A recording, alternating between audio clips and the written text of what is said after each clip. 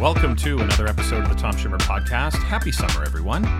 Today we have another installment of our summer series. Our roundtable discussion today is focused on women in leadership. Now, we know that the vast majority of educators are women, but the vast majority of those in formal educational leadership roles are not. Now, sure, you can be a leader without the title, as leadership is more about influence than title, but having a formal leadership role isn't just about influence, it's about decision making. It's easy for those in formal leadership roles, those who already have the title, to say, titles don't matter. But more often than not, those titles come with increased responsibility, elevated decision-making status, and of course, increased pay. Everyone responsible for hiring, be it superintendents or principals or boards, everyone really should audit their hiring practices and processes to ensure that there is real equity of opportunity. And I'll have more on that later. Joining me today in the roundtable are three powerhouse women, Anissa Baker-Busby, Zandra Jo Galvan, and Brittany Rincon. Dr. Anissa Baker-Busby is an elementary school principal at Lindsay Elementary School in Georgia. She has 18 years of experience in high-poverty schools as both an elementary teacher and administrator. As an elementary principal, Anissa helped high-performing collaborative teams embrace the PLC at work process by focusing on the three big ideas of collaboration, learning, and results. 2020 saw her school named a model PLC school. Anissa was also named the 2008-2009 Teacher of the Year at Miller Elementary School in Georgia. Zandra Jo Galvan has been serving as superintendent of Greenfield Union School District since 2017. Zandra has worked in public education for the past 28 years. Now, prior to joining Greenfield, Zandra served as the assistant superintendent of educational services for Gonzales Unified School District, where she was the coordinator of all educational programs, the LCAP process and budgets, and she managed all state and federal programs.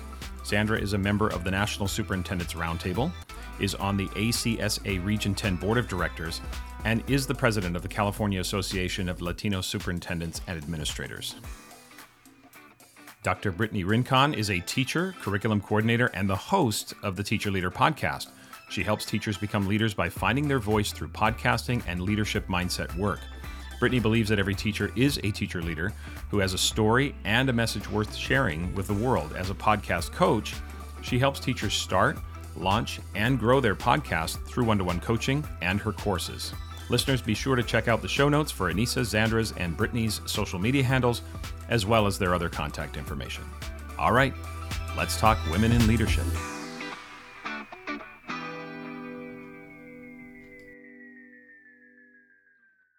Here with me to talk about the very important topic of women in leadership are Zandra Jo Galvan. Hi there, everyone. Good morning. We have Anissa Baker-Busby with us. Hello, everyone. And we have Brittany Rincon.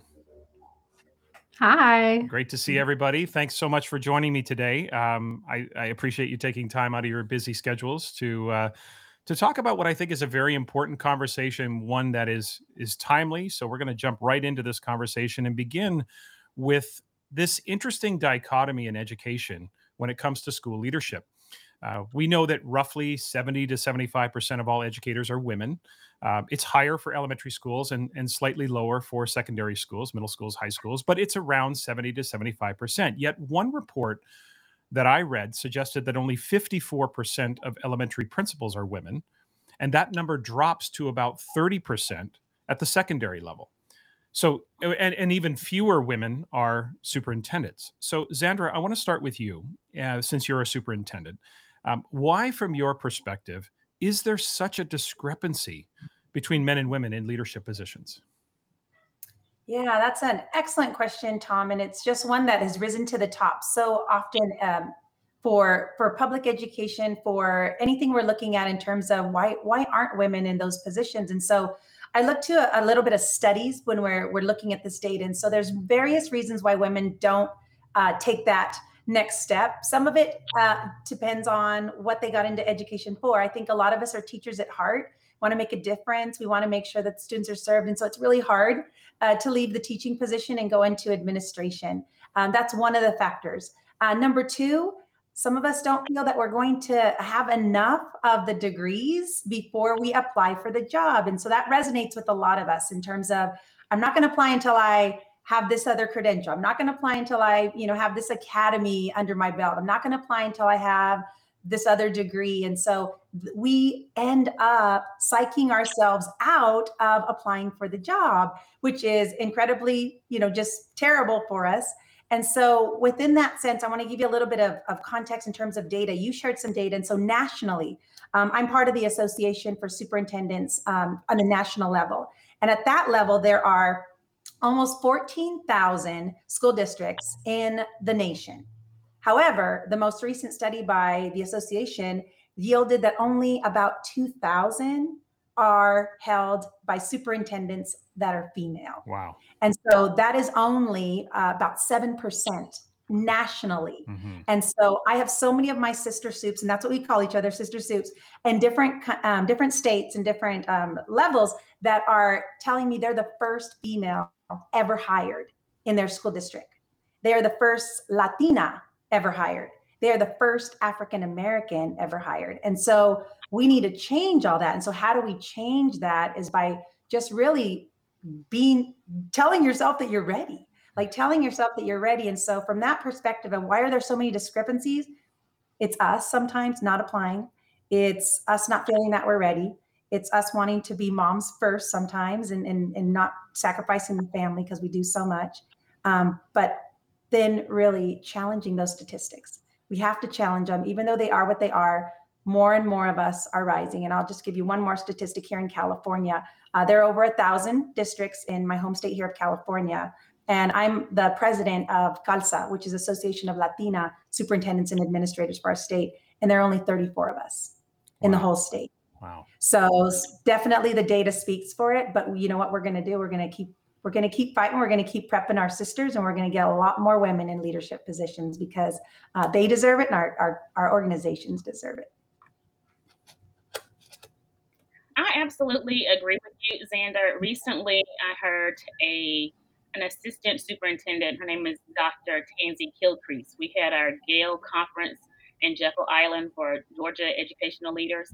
And so she was speaking on women in leadership, and she was talking about the correspondence between women that are secondary principals that are also assistant superintendents or superintendents. And it was just overwhelming the amount of women that start off as elementary principals and then the small amount that are secondary principals, and how the majority of superintendents are secondary principals and they are filled by men.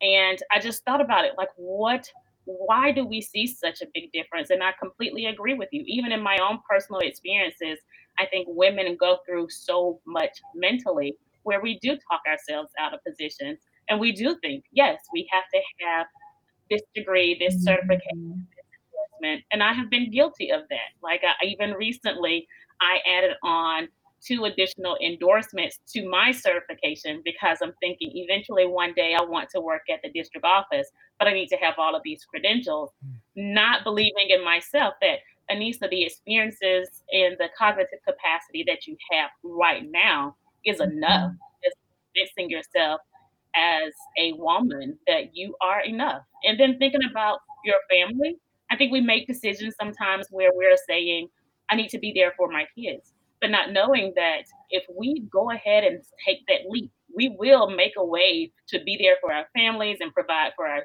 children and still be everything that superhero woman that we are. That's right. We're definitely superheroes, and being able to do all of it. We do talk ourselves out of the next promotion when honestly we are naturally equipped to be leaders and handle all of it. Flawless. Absolutely. Yeah. Definitely. And I forget where I heard this statistic originally, but because I've heard it from multiple people, but they say women, when they apply for a job, they have to feel like they meet 100% of the requirements or the criteria, and that men look at a job description and they're like, they meet at least 80%. I think it's 80%. Then they'll apply for the job. And I think that kind of goes with what everyone else is saying, is that women feel like they have to have everything on the checklist before they even think about applying, let alone actually going for a position that they probably are qualified, if not overqualified for. So I think that also kind of adds to it. I often feel like maybe I should be overqualified for this position, because then that means that I might actually have a chance. And I think that's really definitely like a mindset thing, a shift that we really need to start taking. So, Anissa, I want to come back to you because you talked a little bit about the the internal dialogue or the internal forces that women have that may be at play. I think there are a lot of things in society externally, and we're going to get to those and talk about some of the external forces that are preventing women, say, from rising into leadership positions. But internally, you talked a little bit about that internal dialogue or those internal sort of feelings we have. So can we talk a little bit more about that from your perspective? Do you think men and women really do? Brittany, you mentioned this as well a little bit. Do you think men and women approach leadership opportunities differently?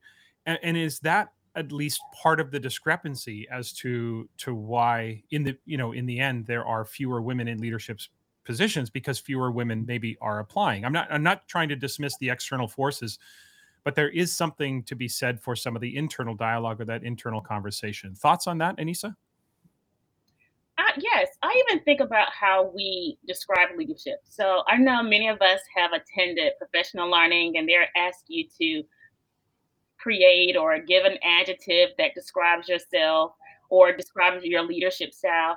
And I was reading an article, actually a book, that talked about the word ambitious and how when we hear ladies use the word or women use the word ambitious, they tend to think negatively about it and not think of it as being progressive or forward thinking, where that is a very good trait for men to say, "Oh, I'm very ambitious," or very progressive. I'm aggressive in trying to seek my next goal. Well, that doesn't necessarily flow very well when women describe themselves.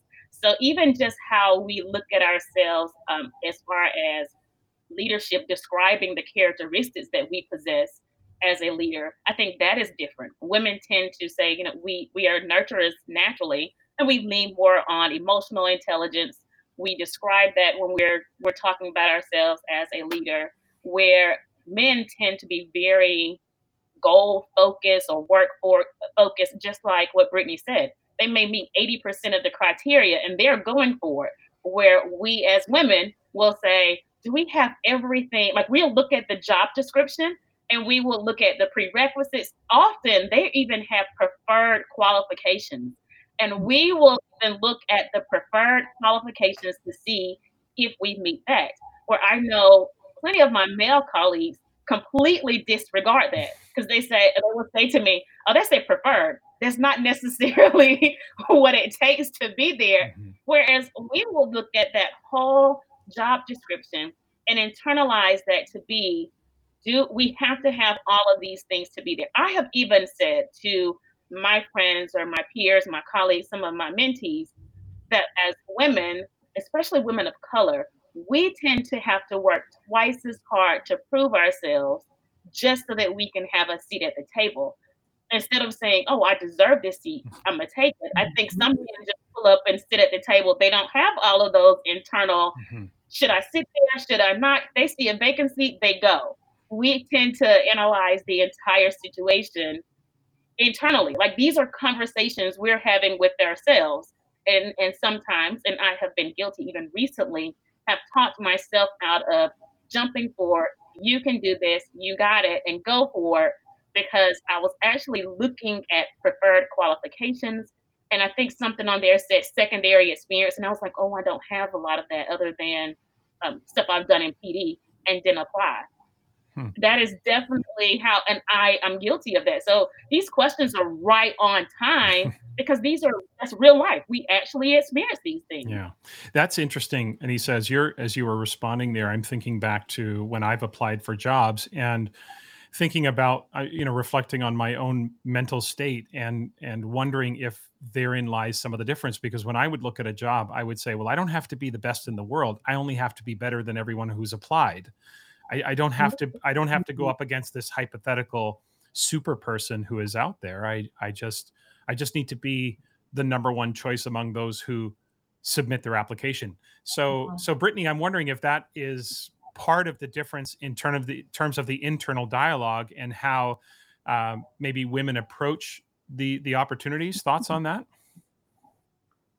Definitely. And I think a lot of the conversations that we have internally are also based around fear of change, fear of something new, fear of even just from a social point, like we're social beings. And when you leave your area of comfort from like a school that you feel really comfortable with and your peers to a situation where you don't know anyone, or where you might be one of the only women, one of the only people of color, one of the only, fill in the blank. And you have that internal dialogue with yourself. And it's like, is it worth it to put myself in this situation where it might not be ideal, or where it might not live up to this expectation that I've built up in my head? And then, all of that goes on, all of that fear goes on, the second guessing. Next, the job is closed. They found someone, they've moved on. And you're like, darn it, I didn't even put my hat in that ring, and that happens a lot. I've seen it. I've been in that situation. Wow, that's like, yeah. Oh, go ahead, Tom. No, I was just going to say the overthinking, right? I mean, and that's something that we have to. Sandra, how do we deconstruct that? How do we stop? How do women stop themselves from that level of overthinking and over analyzing the approach to leadership? Yeah, absolutely. Yeah, and just wanting to, right? And so your question is really about the differences. Why don't we apply? And I think Brittany and Anissa, you hit on so many of those critical pieces about, just women of color, definitely are at a disadvantage. But I think we do want to blow socks off. Like, we really want to impress people. And it's so ironic. I mean, I love to hear your perspective, Tom, as well. Like, you're just saying about how you want to just be better than the other candidates, maybe the ones that are in the pool, just to make sure you rise to the top, is a mentality. For us, it's a mentality like, no, we have to do like everything, and we want to make sure we have all of it. And we don't even identify who the competition is. We just are like competing with ourselves to be the best at what we have, right? So it is that's just really great research to really, I would love to wrap my head around more of that, because it is the entry point. Like, what causes us to enter into the race, and what causes us to pause and wait until, we've got these other things. But I will tell you some solutions to that in terms of, like, let's just talk a little bit. We hit this on some internal forces and some external forces as well, but I want to hit a little more external forces in terms of school boards. So I work directly with school boards. And so school boards have a particular characteristic of the individual that they're looking for as well, sometimes, depending on the district. So Anissa, you had mentioned about, Title I districts, there's more affluent districts. We have every state, every shape and size in the nation, right? So what is the match for that district? And what have they had experiences before that might cause them to look for a particular type of person or a characteristic? And so doing our research and finding out who do they hire, is one part of it too, to really research the district. But oftentimes when the research was showing, why are there so many men? Well, school boards tend to still be in that kind of, sometimes the mindset of, I'm going to hire a male. I'm going to hire somebody that doesn't have, or does have the things, the qualities I'm looking for, rather than maybe not giving a chance to a female. And I think, like, through some of the characteristics, a man being much more maybe strong, and maybe a women perception of us being a little bit more, nurturing, and, not necessarily having the fierce and the courageous conversations that we know we can have, right? And they know we can have. And so we need to find school districts and influence at that level as well. And I'm very fortunate. I'll just give you a quick story. I was hired in my district that I attended as a child. A wonderful board hired me. It's a different board that I have now. They're equally as wonderful. But the board, when they interviewed me, asked me, just some very, simple questions, hard questions, simple questions, all of them. But the one question that resonated with me was, they said, what do you need from us? And I said, well, I'm entering this as a mom, a young mom. I will lead ferociously. I will lead courageously. I will do everything to move student achievement forward. But I also need to be able to be a mom. And that's really important to me, to be with my kids when they go to their field trips, to be present when they have a parent-teacher conference. And if you're okay with me doing that as well. And I took a hard chance, let me just tell you, because I knew that if they didn't like that, I was out the door. But that was my core belief, my passion. Like, for me to lead others, I got to be good for myself too, and for my family that I serve. And they said, and like 3 of them started crying, and they were like, oh my God, like the best leaders we've ever hired are people who have balance and believe that they need to take care of their family themselves in order to do a better job here. Because I know that you'll give everything you can to us, knowing that you're being satisfied in that area. So this with the external, the internal, there's both of that, but finding a district that will hire you as a female too, whether it's principal, superintendent, teacher, is critical. And I'll share I want to just share a couple other things with you because it's just so important.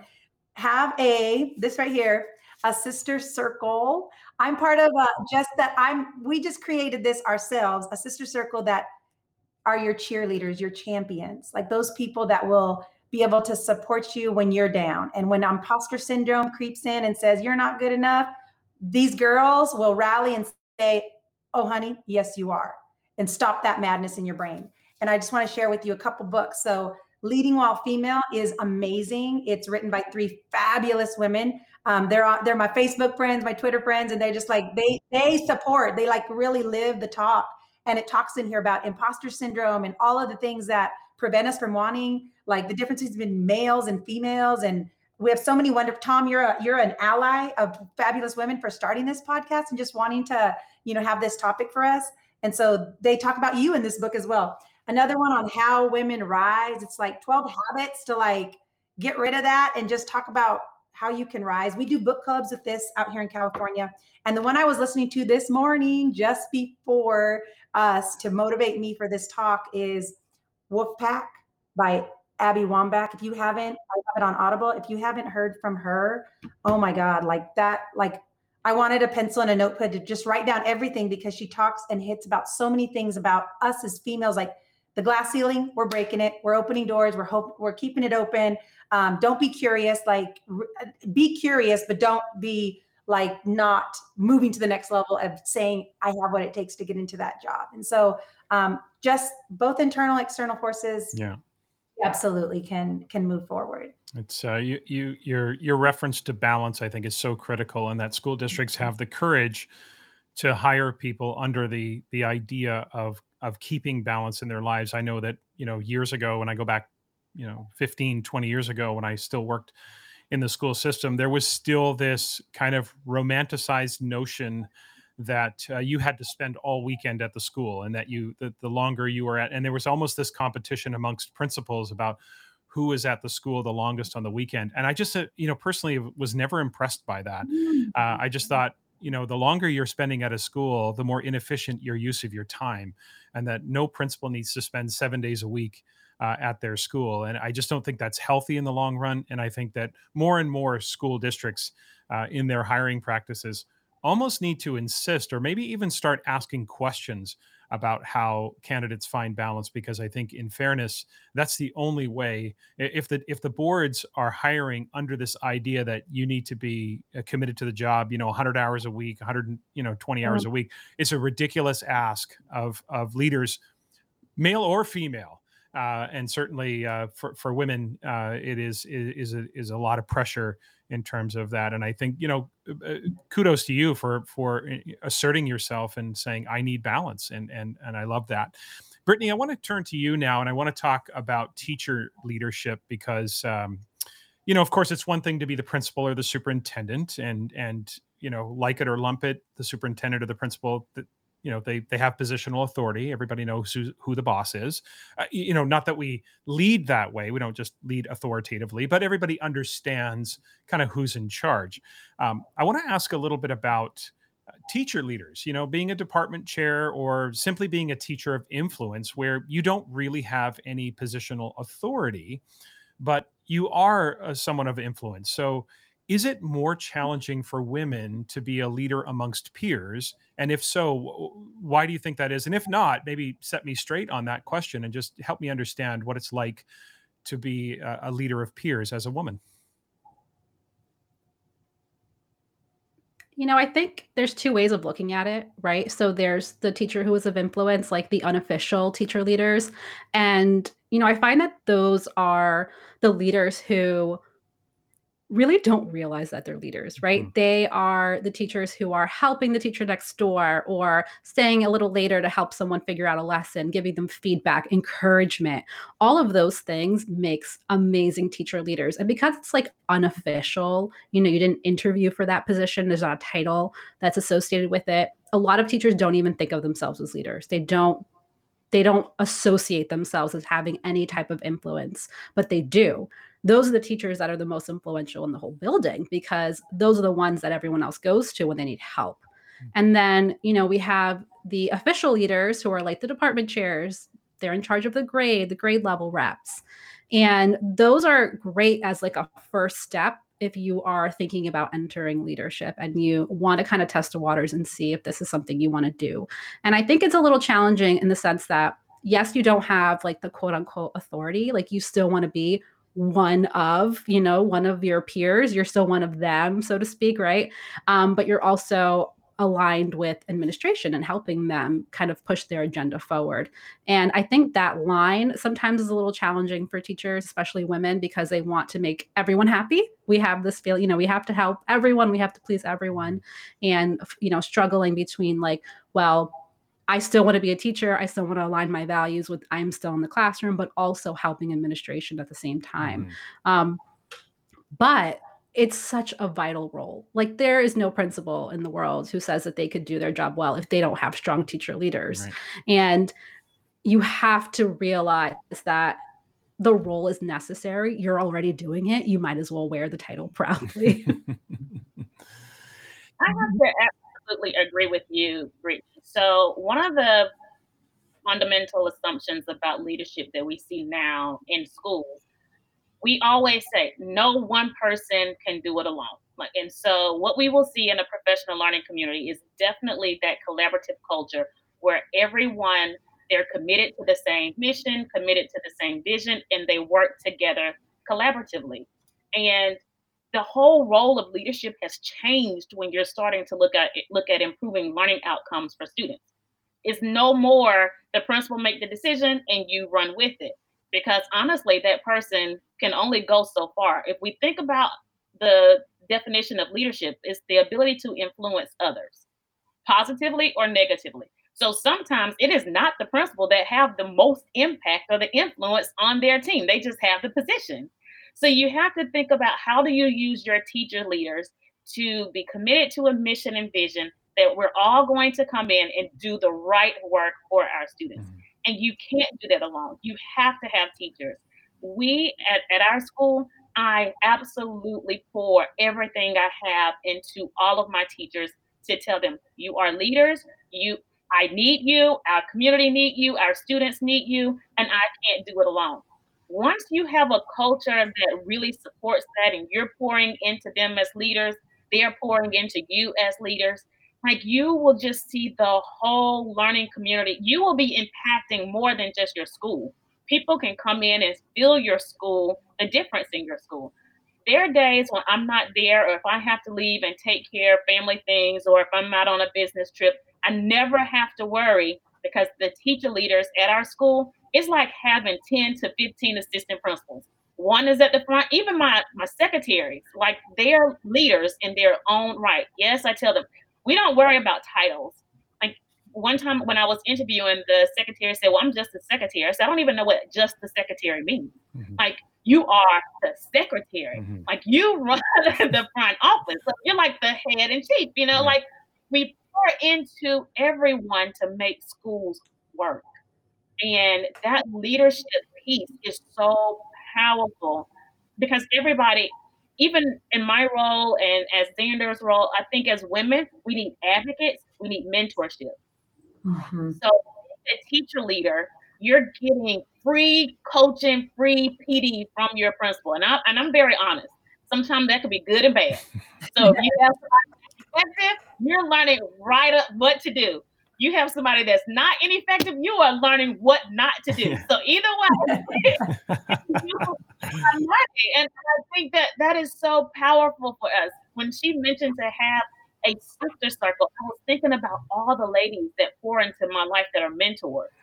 Because at this level, I need mentorship in a whole different level. It's not so much as capacity building, but it's leadership building, it's balance, it's being a wife, it's being a mom, it's being spiritual. Like, you have to have a circle of people to help you with that balance.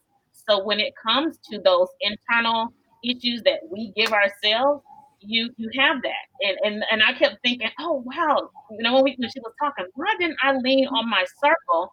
Because there were some things I did not share that had I just talked to my mentor, and even in Solution Tree, I have many, like I have Nicole, I could talk to Cassie, I can talk to Sharon Kramer or Paula Meeker. Like, I have people that have poured into me that I know, like, at this level in my life, they are definitely people that I can lean on. Now I have Xander, so she is going to be, Xander, this is what I'm thinking, and I'm Brittany, will keep you there. Like, hey, tell me how I can help build this teacher up. Because my thing is, I want to have people that work with me that are just as goal-driven, ambitious. They, even in their leadership position, whatever you're doing, you're going to do it well.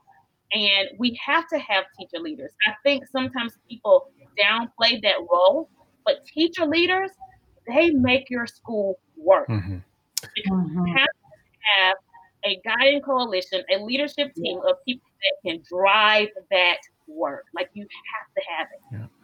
There's no way your school can be successful without it. Right. Sandra, it makes me think about, as Anissa and Brittany were responding, I'm wondering if this is where it begins. When we talked earlier about how men and women approach leadership differently, maybe it's here at the teacher leadership place where we can do more to help women feel valued as teacher leaders, so that they see themselves as leaders, and therefore that confidence grows when it comes time to apply for assistant principal jobs or even department chair jobs, that we kind of nurture that. So are there things principals could do, leaders can do?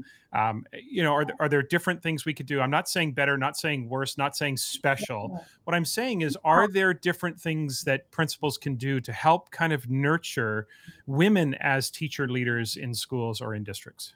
Thoughts on that?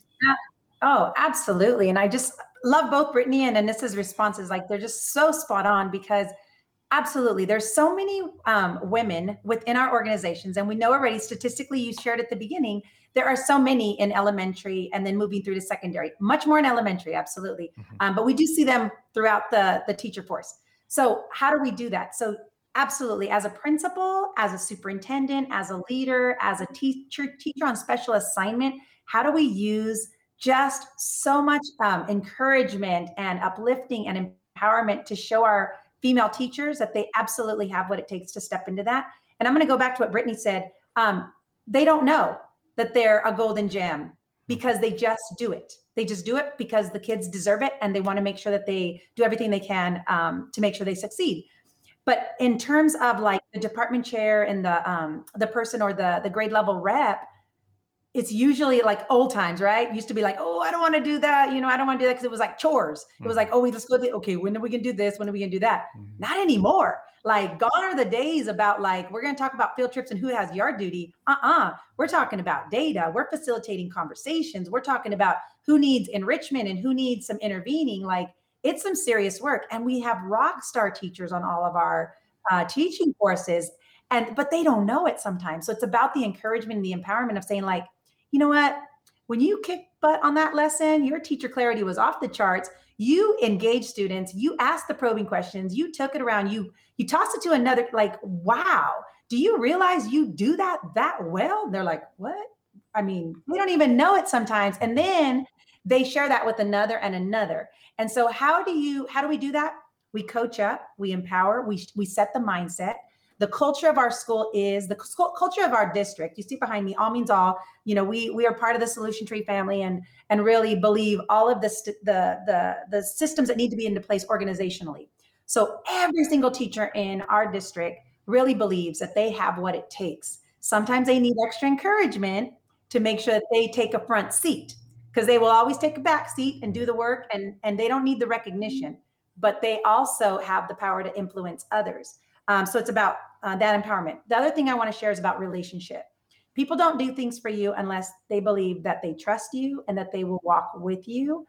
through that. And so I'm very fortunate that 5 years later, as a superintendent of my district, we have a culture that we have such strong relationships with people that they will do almost anything for me, and I would do almost anything for them.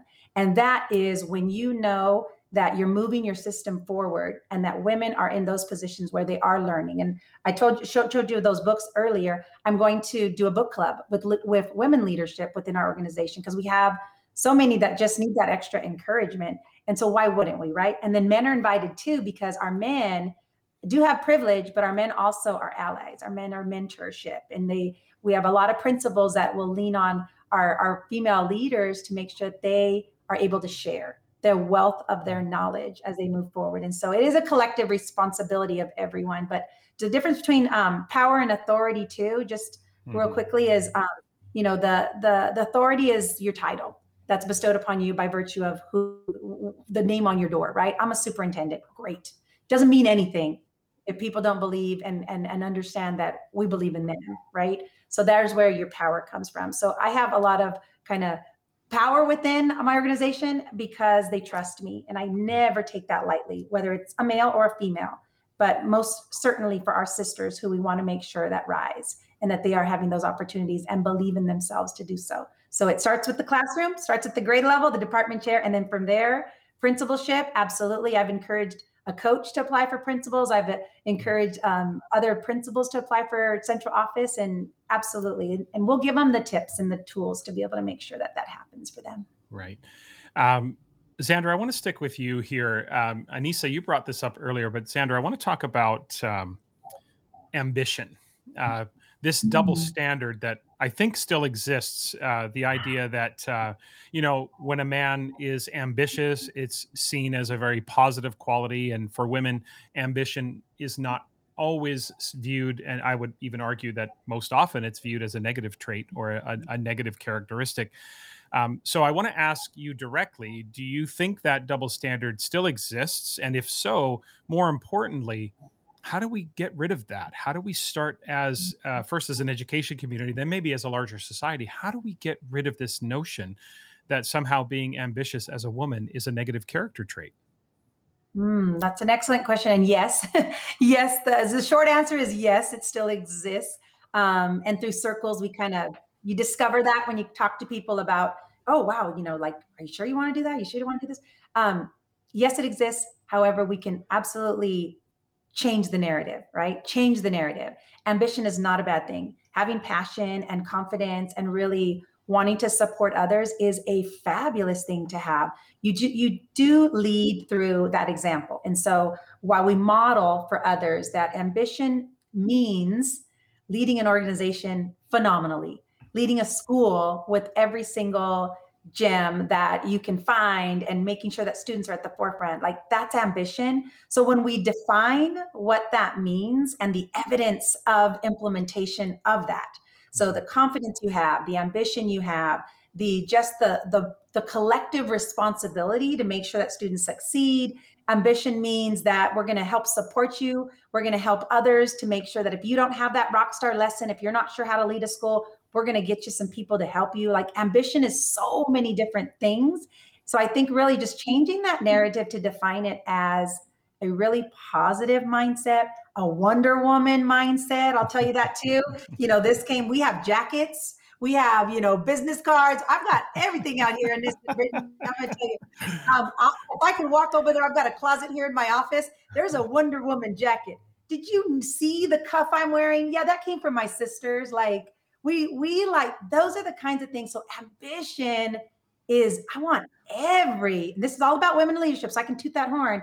I want every woman to be ambitious, to just take it on, because our core values are kids. Yeah. Our core values are scholars. Our core values is making sure that every kid has post-secondary success. We feel like our ambition has arrived at something when others are doing the best that they can be. This sign behind me, right? We rise by lifting others. Absolutely. When I feel confident about who I am is when I know I'm open doors for many others to continue this work even after me. Yeah. I find that to be so funny. And I brought up ambition. Recently, I got some feedback, and that was some of the terms that they used. The feedback said, "Well, Anissa, I know you're very ambitious, but," so when when you say "but," you kind of refute anything that was said. And I sat there and they asked, "Do you have any questions?" And I said, "No, I receive your feedback." And so I'm one of those people that have post-it notes all over their mirror at home. I have it over my kids' mirror. Like when they get up, here's your positive affirmations. While you're brushing your teeth, you read these things, you pour into yourself. I came home that afternoon and I wrote another post-it note for my vanity mirror. And it says, "It is okay to be ambitious." And my note said, "I am ambitious." And that means I go forth and it is okay for me to have goals. It is okay for me to influence others. It is okay for me to be assertive. It is okay for me as a woman to be confident in our practices. And you know what? It is more than okay. It is great. Like that is a phenomenal trait. And that we tend to say being ambitious, you're so goal driven. That is okay. That is great to be goal driven as a woman. Exactly. Because I highly doubt we would go to a male and say, "You're so ambitious," and look at them as if that is wrong. No, So it was so funny because I literally that same day I got one of those big yellow post-it notes and wrote all of that on there. And I said, "You read this before you start every day." Because that's so important. Being ambitious doesn't have to be a negative outlook or characteristic for a woman. Right. It can mean so many.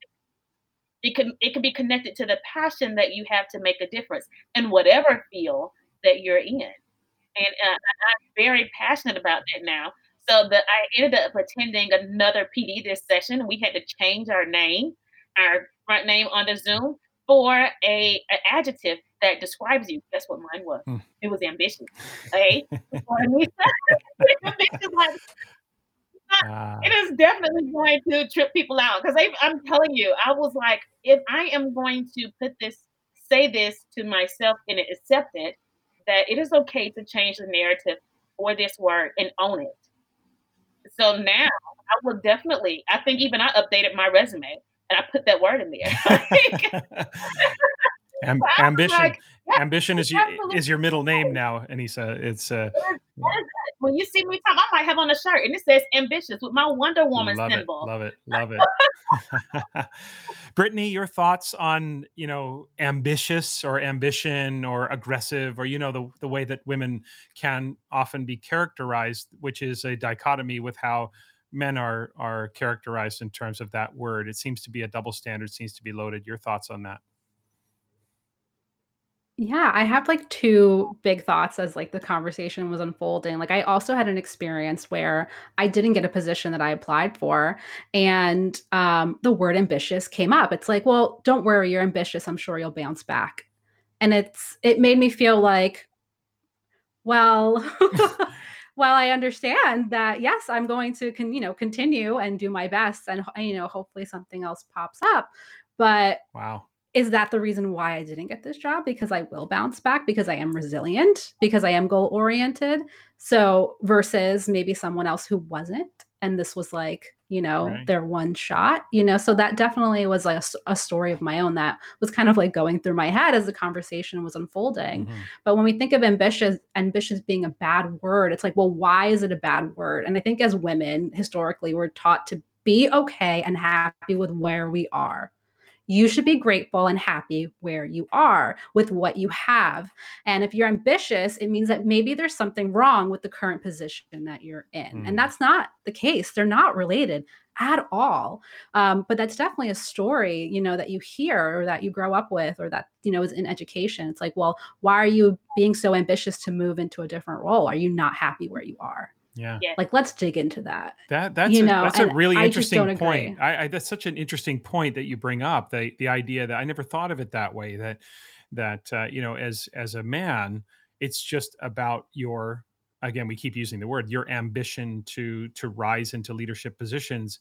It doesn't at all. I never think of it as a communicating a level of dissatisfaction with the position I'm holding. It's about aspiring to more. Whereas women are seen as being sort of, dissatisfied and not content with their place, if you will. And I'm using air quotes, their place in that. It's a really, really interesting point you bring up there, Brittany, about so how do we change that, Brittany? How do we start to other than, having a podcast like this and trying to make people more aware of it, how do we undercut this, and how do we begin to shape that narrative around the word ambition for women as well? I mean, I'm ready to get my Wonder Woman jacket out too. Like, we all need but to be it's in the true. I sister think circle, right? Yeah, Yeah, yes, okay. Go ahead, Brittany. yes. Yeah. I think that's where it starts. Mhm. I think we need to surround ourselves with people who are like-minded and also feel like our ambition is not Mhm. a negative trait. Our ambition is our positive trait, and it's what's going to push us to change the world. That's what we're all trying to do in Absolutely. education. And by surrounding ourselves by people who have similar values and goals, our voice becomes louder, and it's hard to ignore. Mhm. And as that happens, as it gets louder, things will change. That's personally why, like, I did start my podcast, like you mentioned, so that my thoughts, my voice is heard. And I find like-minded people who might not live down the street from me or, Right. Attend the school where I teach. So I find educators who are on the same page. Right. But it definitely, it's a struggle. And I just Mhm. think it's something that you just can't sit back and just wait to happen on its own. Yeah, it's interesting you bring up finding your voice. Anissa, I want to turn to you and come back to this idea of the internal narratives. One of the articles I was reading in advance of the podcast we're doing here is it talked a lot about how women must sort of push through this internal barrier and find the confidence to express their ideas and find the confidence to find their voices in leadership. So I want to drill down a little bit. We've talked a little bit about this already, but I want to maybe get a little bit more granular about the internal narrative about why do you think, and not to cast all women as a monolith. We know that there's lots of different personalities and lots of different variables, but why do you think women struggle to find their voices in leadership, and what can we do to help raise those voices and help validate those positions, the people, so that we can kind of change the conversation around women leadership, women in leadership. I think a lot of it have to do with the amount of confidence that we have in ourselves to assert that assertiveness, I should say, to even say it, or the belief that we have a seat at the table, just that internal confidence that we have to tell ourselves, like, we deserve to be here, our voice deserves to be heard. I think a lot of it is having advocates in positions to advocate for, hey, this she is awesome, we should hear what she has to say, or what her idea, or she's doing wonderful things, let's listen to her. I just feel like a lot of it we just got to have the confidence and someone to pour into us that we have the ability to make a difference and to say these things, and what we have to say is important. Mhm. I know I have nieces, and I consistently pour into them that they are smart, you can do this, go for it. You can tackle anything that you want to do as long as you believe in yourself. You believe what you say about yourself more than what other people say about you. So you have to pour into yourself the belief that you can do it. And it's hard because you will have those internal conversations, but you have to overpower that, and you have to be confident in what you have to say. And that takes a lot of just inside. You have to build it up. I know it sounds like, well, how do you do it? A lot of it comes from you just gaining the confidence. It's like riding a roller coaster. Mhm. You keep telling yourself, oh my gosh, I'm not going to do it. I'm not going to do it. But you get up there, you put your seatbelt on, you lock yourself in, and you hold on to it and you go for the ride. And when you're done, you're like, I did it. I did it. And it's the same way with building up the confidence to be able to speak, to be confident in what you're speaking about, and just go for it. Mhm. It's almost like, I think I was listening to Steve Harvey one time, and he was like, just jump, just go and do it. Just get out there, push yourself to it, and be ready. Like, because sometimes once you get out there and do it, and you make that leap, all doors and will open, and you have to be ready to walk through those doors and say, you know what? This one action opened up a plethora of opportunities for me, and I have to be ready to go for it. And it just really, really starts with having confidence and having people to advocate for you. Yeah. Mm-hmm. I'd love to add to that. It is those, it's your confidence, and it's also just the level of nurturing from your sisters. And so how do you overcome those voices that might, tell you not to do it? Trust the ones that tell you to do it. And so what I'll just go back to that sister circle mentality. And it's, and the book I was listening to this morning by Abby Wambach, The Wolf Pack. Love her analogy of kind of who we are. As young women, we're trained to follow rules. As young women, we don't venture off and to do other things like stay safe. Culturally, I'll tell you also, just culturally, as a Latina too, respect authority. Don't, speak when spoken to. Don't jump. Don't say the first word. Just trust and just know your role. And it's not from a bad place. Like our grandparents taught us that out of respect, just respect for people and to be good people. And so you can still be that while having your ambition and trusting your voice to do that. And so I want to go back to just like the Little Red Riding Hood story. So Little Red Riding Hood, what did they tell her? Go to grandma's house, stay on the track, don't venture off the road. And what did she do? She ventured out on the road, right? And she met the wolf and she did all these other things. Well, guess what? She was breaking rules. As mothers of young girls, as fathers of young girls, how do we teach our young girls to have, in Spanish, we call it las ganas or ganas, right? Ambition is ganas in Spanish. Like, how do we treat them to have like the initiative, the ambition, the want to do more for themselves? So it's that voice and how to influence and to yes, be curious. And yeah, you might want to break a rule every once in a while and try to see what's out there and do venture off pack, because in the book I was listening to this morning about just reaffirming where we are and how we lead. And as women, big things come into our mind when we look at the bigger grand scale of things and how we can influence others. And so when we want to influence young girls, impressionable young girls, other colleagues, like soups to soups, I have sisters that I share things with that they'll tell me and they'll help me. Principals to principals, I set up conversations for principals to talk to principals and to understand and be vulnerable with each other, because it's okay. Vulnerable is not a bad word. It's actually a good word because we grow from vulnerability, right? From taking a risk. I am probably the first superintendent in this district that said sorry when I made a mistake. And they're like, whoa, you're the superintendent. You say sorry? I'm like, I don't want to say sorry. I made the mistake, right? But going back to just Little Red Riding Hood, how do we teach our girls, right, to take those steps, to take the initiative? Because guess what? In the book that I was listening to, again, I got to give credit to Abby Wambach, fabulous Olympic medalist. She said, guess what, ladies? We were never Little Red Riding Hood. We were always the wolf.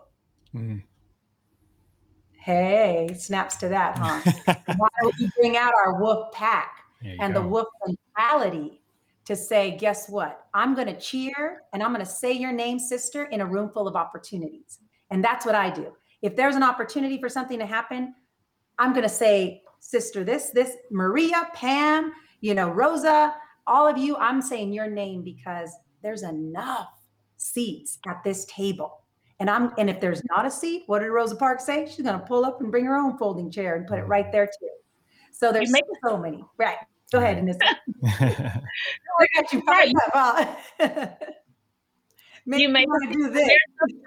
You make space. Yeah, we make space. We absolutely make space. And I think that's really about the essence of women in leadership. Mm-hmm. And I'm not going to sugarcoat it. There are women that are also the opposite. We do have some cutthroat sisters that just think that they can't say your name because they're not going to get ahead. But guess what? I only look at that from, you had a bad experience. Somebody burned you and hurt you that you don't feel you can open up doors. And so how can I help you? Let's have a conversation. I'm going to fix your crown anyways, whether you think you don't need it or not. And I'm going to help make sure that you understand we're not like that. Mm-hmm. There's absolutely enough opportunities for everyone. So let me throw a question out there. And Brittany, I'm going to come to you on this first.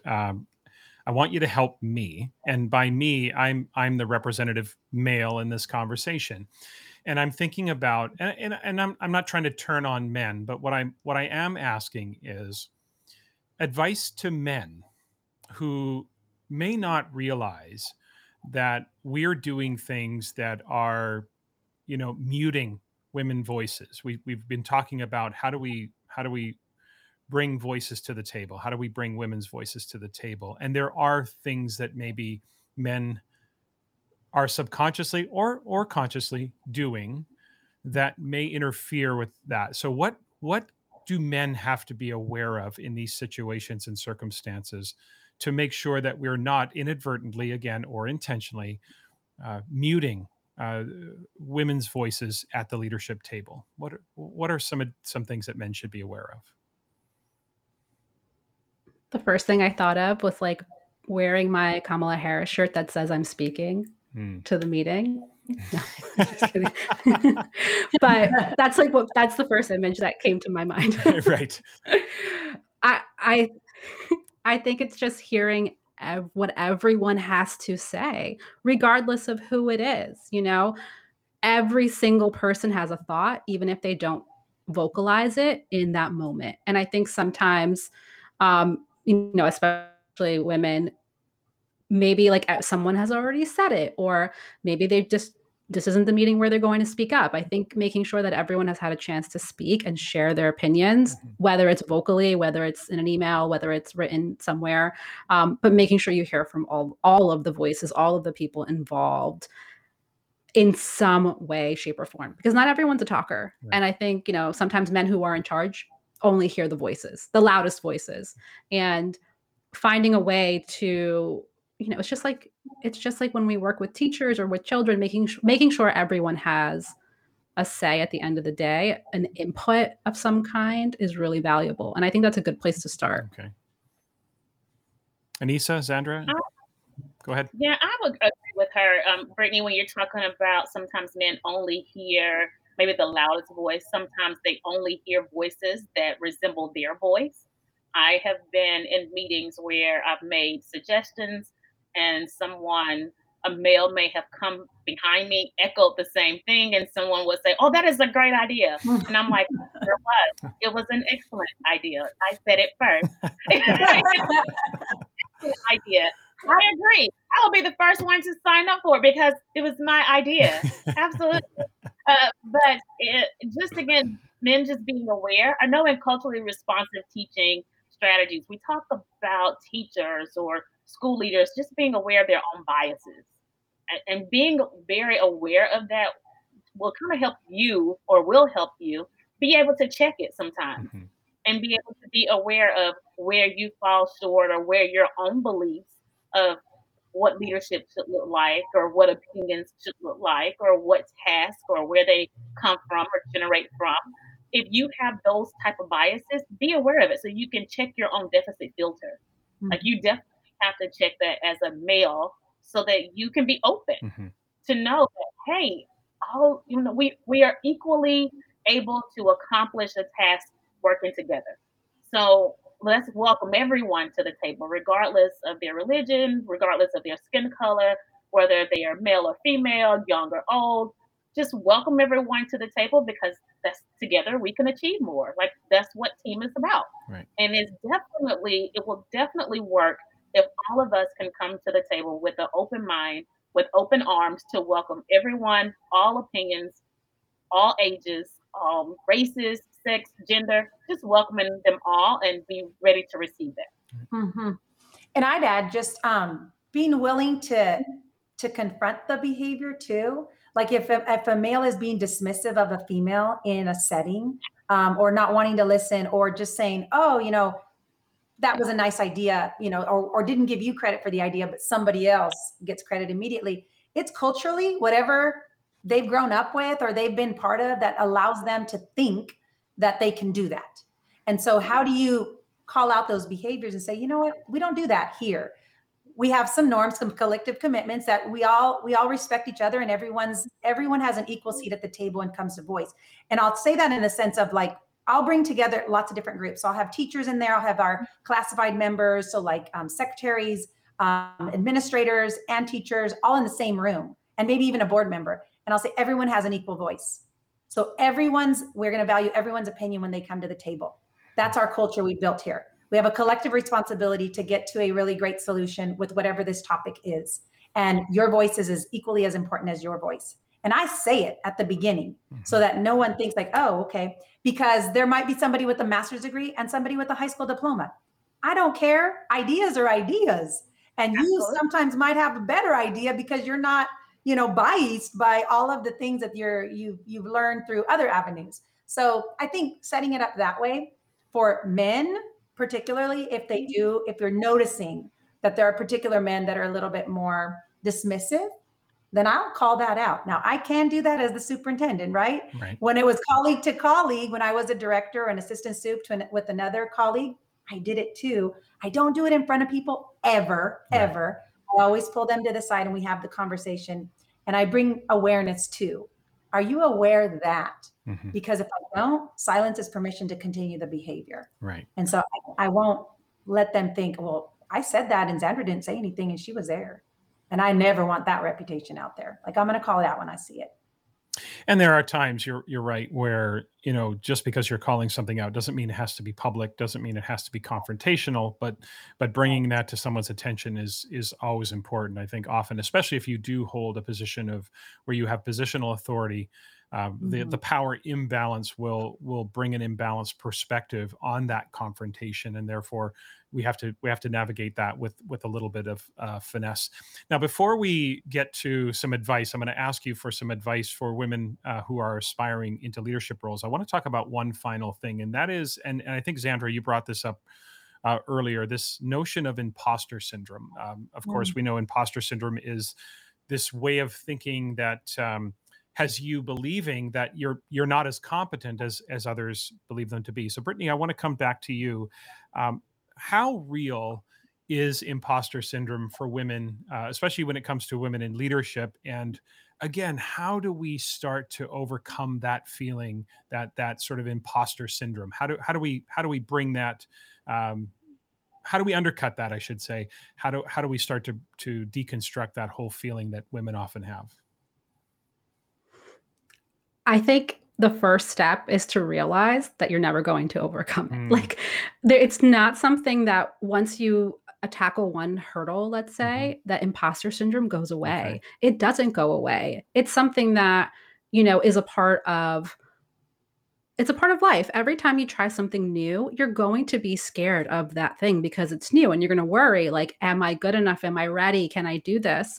And that's okay. And I think the biggest thing for women is to just be able to identify it, put a name to it, and say, oh no, this is just me having imposter syndrome, and once you kind of do that, it kind of like takes the fog away.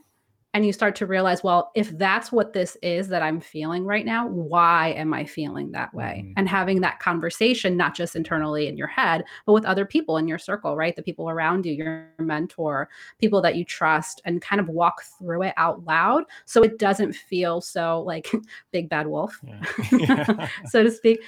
Yeah. So that you really have to be able to name it. Like, even for me, I feel it some days and I don't feel it other days. Some days I'm super confident in what I'm doing, and other days I'm like, did they pick the right person for this? Like, and that's okay. And when I start to doubt myself and my abilities and, my credentials or whatever, I just come back to this idea that, why am I feeling this way? And it really is fear. It's fear of failure, feel of not living up to this made up expectation that you have in your head for what you want to accomplish. But I think it's not realistic for us to say that it's just going to go away. Like, imposter syndrome is going to go away. It's something we can kind of overcome, check off the box, and move on with our lives and be super confident. Like, that's just not a realistic expectation. I think we have to be able to name it is like the first step. Like, identify that there's a problem and put a term to it. And I think that's why I love that, I never heard of imposter syndrome maybe a couple of years ago. And once I heard what the term was, it was like a light bulb, like, oh my goodness, that's the feeling that I get when I'm too scared to do something. And ever since I kind of learned about it, I now use the term more often, and it's helped me do things scared. And I think that's really what we want. We want to be able to still do things, still push forward, even when we're scared. That idea of awareness, you make me think of so often when you become aware of your thoughts and feelings. So I'm thinking about times when you're upset, you're angry, and then you almost look at yourself as in third person, and you realize how angry you are. The anger often dissipates. You often are able to put things in perspective once you realize, wow, I'm really upset right now. Suddenly you're not in the midst of it. You're actually naming it and noticing it. And it reminds me of that. Anissa, is that part of how we maybe not overcome it and rid ourselves of it, but how do we compartmentalize it, recognize that it's there, but still have the courage to move forward? Is that part of the strategy? So I think what happens as adults, we go through experiences and we collect all of these responses. So we have a toolbox or a toolkit. So when we get upset or when we face fear, we have tools in our toolbox that we can kind of, okay, I can identify this. This is what I've used before. And, our brain have natural ways like, okay, we've experienced this before. So we know like a response. So I think that's why we are able to, when our brain is hijacked, we are able to calm ourselves down a little bit faster than students or children who experience those emotional hijacks. Mm-hmm. So when we are looking at the imposter syndrome, and she said it may not ever go away, but what we do, the strategies that we use to overcome it, once we know it, we identify it, and we say, okay, you're going down this hole again. So you have intentional conversations with yourself to bring yourself out of it. You have to say, no, there you go. Like the brain is a negative muscle. It will spiral out of control. Like all of a sudden you think you can do something, and all of a sudden you have all of these reasons why. You have to be able to be aware, like, oh, there you go again. Stop it. And be able to overcome it with positive talk to yourself. Mm-hmm. That is more difficult than what I'm making it out to be, but you have to train your brain to think positive. You have to train your brain to know once you're experiencing this imposter syndrome, you got to overcome it. You have to stop it. And I do that. Like, it's almost when we experience negative encounters. I don't know about you guys. Sometimes I can have an argument with someone or a disagreement, and I play that conversation over in my head, thinking about, did I respond right? Or, did I say this? Or was I wrong? I mean, the conversation is over. Like I'm driving home and I'm still thinking about it. Or I'm brushing my teeth, I'm still thinking about it. So, or maybe I should have said, if this happens again, I'm going to say, or I'm going to smooth it over. Like I'm having this whole internal dialogue with myself about a conversation that happened now 2 days ago.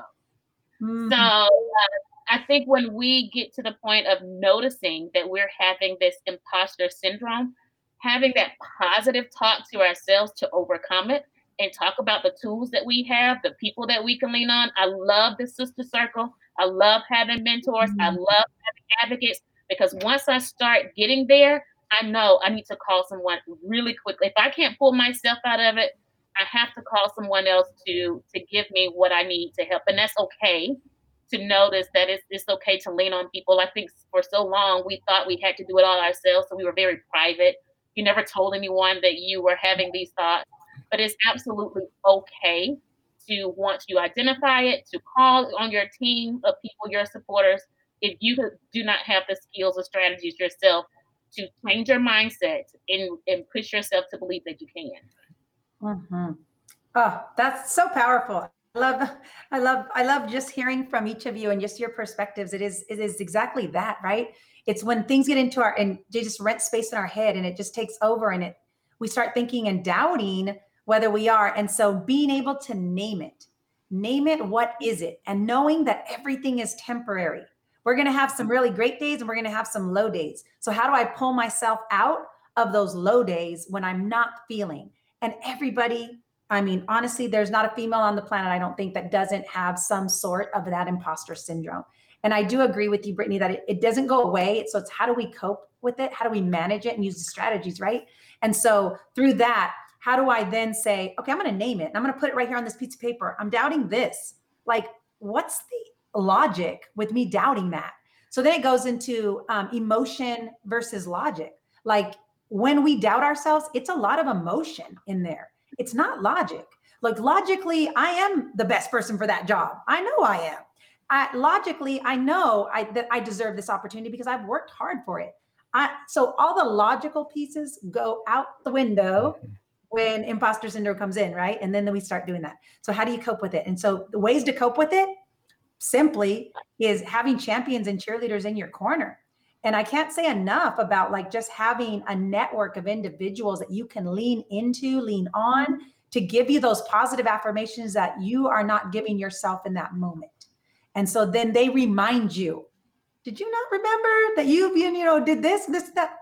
Oh my God, yes. But we forget all about that when we're in that moment. So again, phenomenally, and just going back to a sister circle, I just have to tell you that because it needs to be a movement nationally. And I have national sisters in our circle. And so how do you create one of those? Like you create it by just finding some people that you know are encouragers and you can encourage them and starting a text message group. That's as simple as it is. And that combats imposter syndrome. Did you know that we were birthed through the pandemic? So we had in California, we have an association, a sister symposium, and you're invited to come. It's through an organization of all administrators and aspiring administrators. And we have a sister symposium that happens every year in May. And so when we had that, it was virtual. And we were all down in the dumps because pandemic hit and we were like, oh my God, how are we going to do this? I got to do X, Y, and Z. And I got to respond to all these stakeholders, whether I was the principal, the superintendent, the director, whatever. So we created it in that moment to lean on each other. So we've only been established for a year, but what's come out of that? People have lost jobs through that and we've encouraged them. People have become superintendents and we've encouraged them. People have become directors and we've encouraged each other. People have lost loved ones and we've been there to nurture each other. People have been doubting themselves whether that opportunity, should they leave their current district and go to another one? Like, will I be good enough? Absolutely, you will be good enough. And so just having the positive affirmations from others and a sister circle just allows you the permission to be your best version of you. Yeah. I was going to say just as we finish up here that I think there's going to be a number of sister circles that are going to be starting as listeners hear not just what it's about, but just feeling inspired by the positivity and the substance, not just cheerleading, but real substance that comes from having a circle that you can lean on during those challenging times that we all face, and that having those folks that you can just sort of count on to help you through some of those tough moments. I want to finish up with advice, and I want to focus on advice for women who aspire to leadership roles. And I want to look at it through the lens of each of your current roles. So Xandra, I'm going to start with you. When you think about advice for current women principals who are aspiring to move into central office specifically, what advice do you have for them as they think about, I'm a principal now, I'd like to move into central office. Are there some tidbits, some big things, some big ideas, some advice you have for them as they aspire to move into a central office position? And then we'll come back to Anissa and Brittany as well. But let's start, Xandra, with moving from a principal to a central office position. All right, absolutely. So yes, I do have advice for them, and it's simple. It's simple. When you want to make that move, just believe that you have what it takes. If you've achieved the principalship, that's a huge feat to be able to manage a school and to be able to be there for all the parents, the students, your teacher force, your classified staff, all of them. So if you have done that, then you are ready for central office. And so how do you make that move is by getting the supportive network to get you some really awesome questions so that we can give you a mock interview to make sure that you're supported in that role, making sure that you have some of the things that you wanted to do as a principalship that carry with you to central office, because at central office, you aren't as close to kids anymore, but you can still be close to kids. I'm in classrooms every day because you still can do that. So don't think you're giving up one love for another love. Your sphere of influence is going to be at a larger scale at central office than it would be at a school, because now you're looking at all your schools and how can you support them. And so my advice to you, if you're looking to that next level, do it and lean on sisters to make sure that you're prepared for that step. And so you will get the practical advice, the questions, the things that you need to do. And if you don't know everything, that's the other thing. it's okay. Like when I got this job, this fabulous superintendency, I didn't know a lot about facilities and maintenance. But guess what? I called on some really great people to help me. And so my advice is to do it. You're ready. You will have people to support you when you're going to get the job, when you get the job, and when you keep the job. Absolutely. So, Anissa, you are currently a principal. As you think about teachers who are aspiring to move into assistant principal positions, et cetera, any unique considerations, things that women should think about? Is it similar advice to what Xandra said, or are there some different pieces because this would be their first move into an administrative role? Pretty much I would echo a lot of the things that Xander said. The only other advice that I give our teachers or my colleagues that are moving from teaching positions or coaching positions that are applying for assistant principal or principal positions is the confidence in yourself when you go to the interview. Like the interview is the time for you to sell yourself, to be assertive, and to let them know what you bring to the table. I think sometimes as women, we do not do a very quality job with selling ourselves in the interview. And so I always talk with teachers or teacher leaders that are applying for jobs. We coach and we have mock interviews or try to run through what to say, how do you sell yourself, what's your introduction, and what's your closing. Because everyone that's coming to the interview table, they probably all have similar experiences. They probably all have similar degrees, certifications, experiences. So, what sets you apart, or what will keep you at the top when they're looking for a candidate to name as an assistant principal or principal? You have to sell yourself. You sell your qualities, you sell your confidence, your experiences, and you go in as a rock star and tell them why you are the best fit for that position and that you meet all of the qualifications that they're looking for. It's just a matter of them giving you the position. And a lot of times in for teacher leaders, they have already been working in the role or doing some of the experiences that assistant principals may have been doing, or Mhm. principals. A lot of times they have a lot of experience, and what they do not have maybe will be in budget.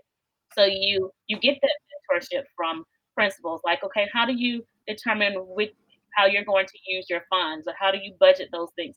If you start looking at it, that may be the only area that they need to grow in, but it's okay not to know that. You can grow into that knowledge span, like Xander said, when you're in the position, and call on people to help you. So just have confidence once you Mhm. get to the interview table that you are the person for it, and your interview sells your qualities. Excellent, excellent advice. Brittany, I want to turn to you finally and ask you, classroom teachers feeling like they want to emerge as teacher leaders, what advice, nuances, different considerations do you have for women classroom teachers who are now wanting to take their first steps into leadership?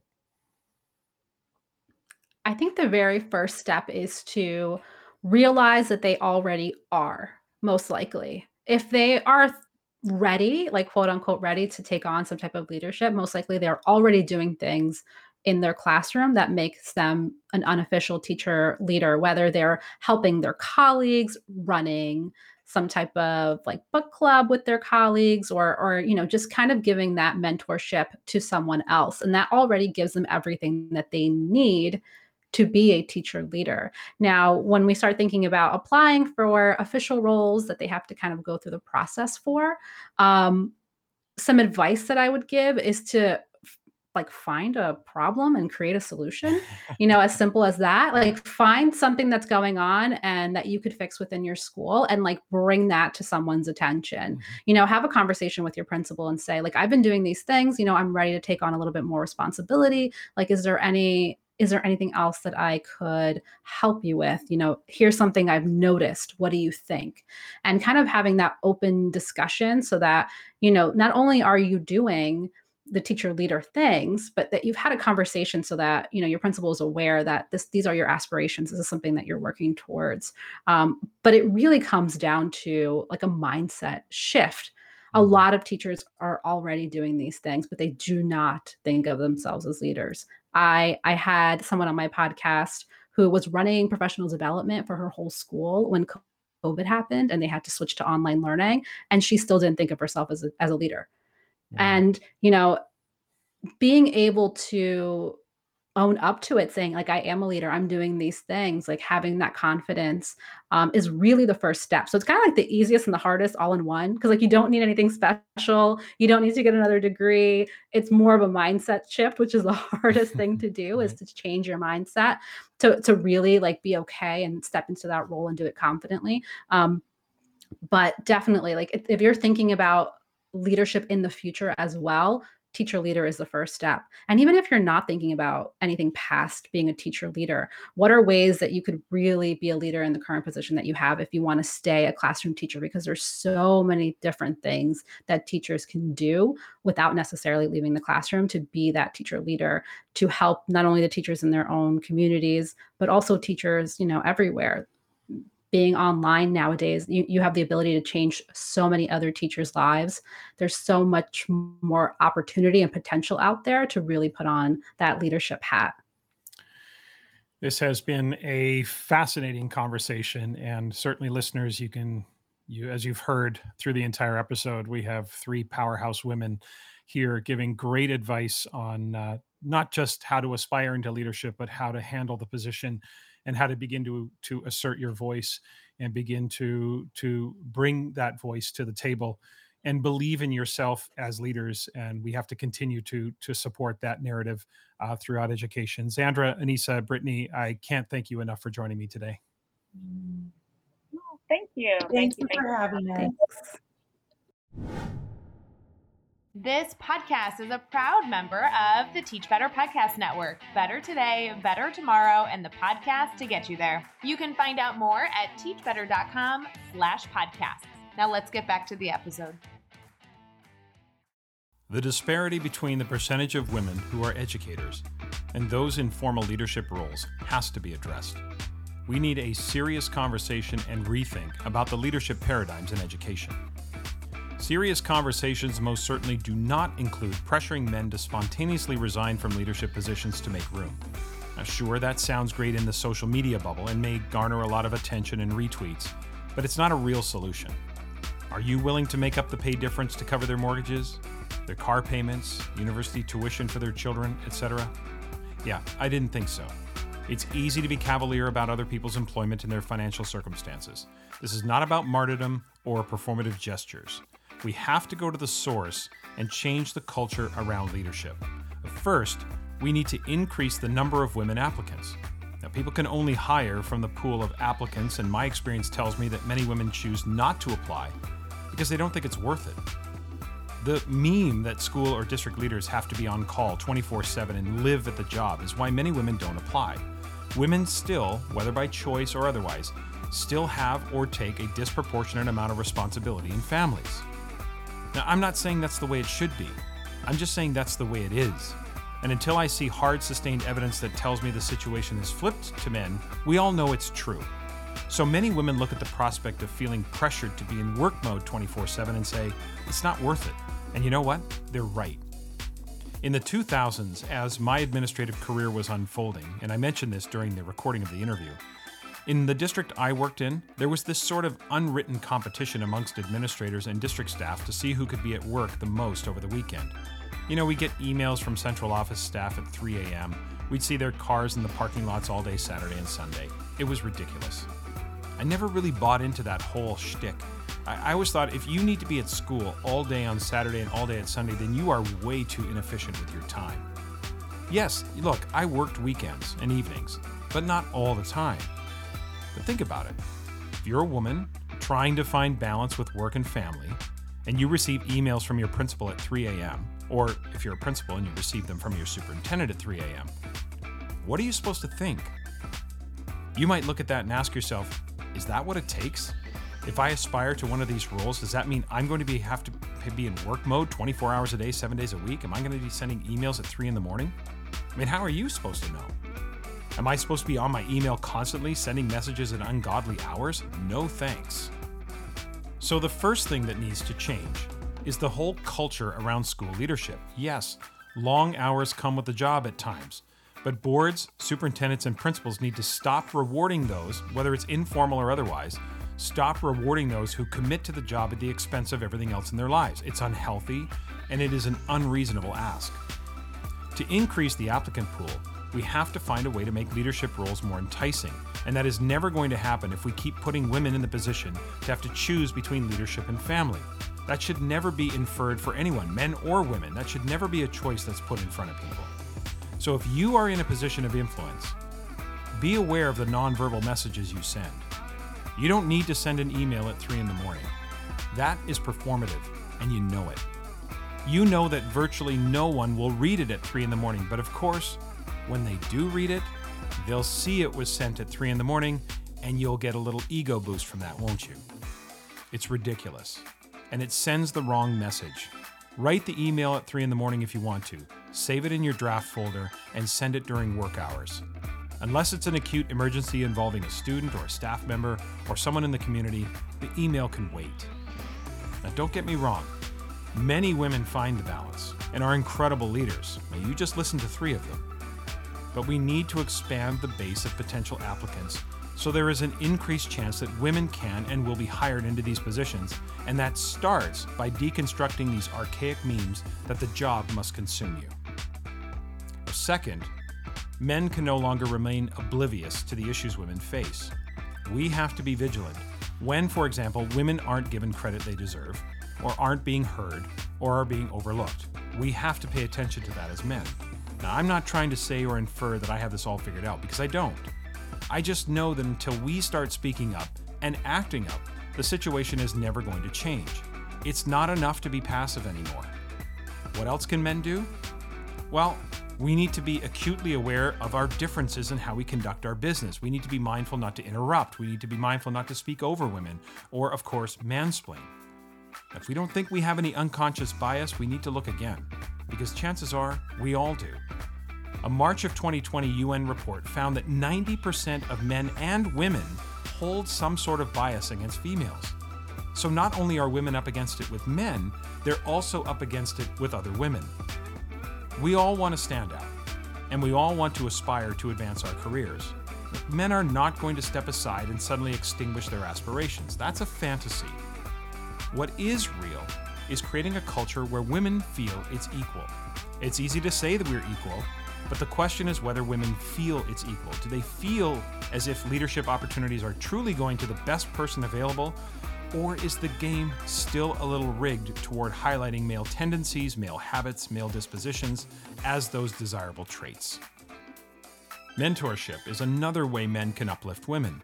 By mentoring women, men in leadership roles are doing 2 things. First, by taking on a formal mentoring role, men are immediately sending the message to the mentee, you have what it takes, I recognize it, and I want to help you get there. And of course, 2, through the mentoring process, you will be able to help chip away at some of that internal doubt that Xandra, Anissa, and Brittany were talking about earlier. Now, before some of you go all crazy on me here and thinking like, so Tom, are you saying that women need men to reach leadership positions? Absolutely not. Okay, this is about what men can and should do, not necessarily about what women need. There are plenty of women leaders. You just heard 3 of them, as I said earlier, who would be incredible mentors for other women aspiring to be leaders. But men need to start being a part of the solution, not ignorantly perpetuating the stereotypes and biases that influence the hiring decisions. And finally, women also have to contribute to the change by actually applying and not waiting until they think they have checked every single box. You are more than ready. You are more than good enough. And you have to remember, they can't hire you if you don't apply. Now, we can work on all of the external factors we want to, but women also have to work on that internal narrative that is holding some of them back. Put the application in, go through the process, and even if you don't get the job the first time around, which happens to most of us, that interview experience and familiarity with the process will be invaluable next time. The women leaders I know are inspiring, and we need more of them. And it's not going to happen through quick fixes or some fantastical hypothetical on social media. It's going to change when those responsible for hiring make purposeful and sustained efforts to re-examine their hiring practices to ensure that they are authentically equitable, and when those responsible decide that enough is enough with these archaic memes about leadership. Education needs women in leadership, and it's time to deconstruct the internal and external norms that have been preventing so many from even applying in the first place.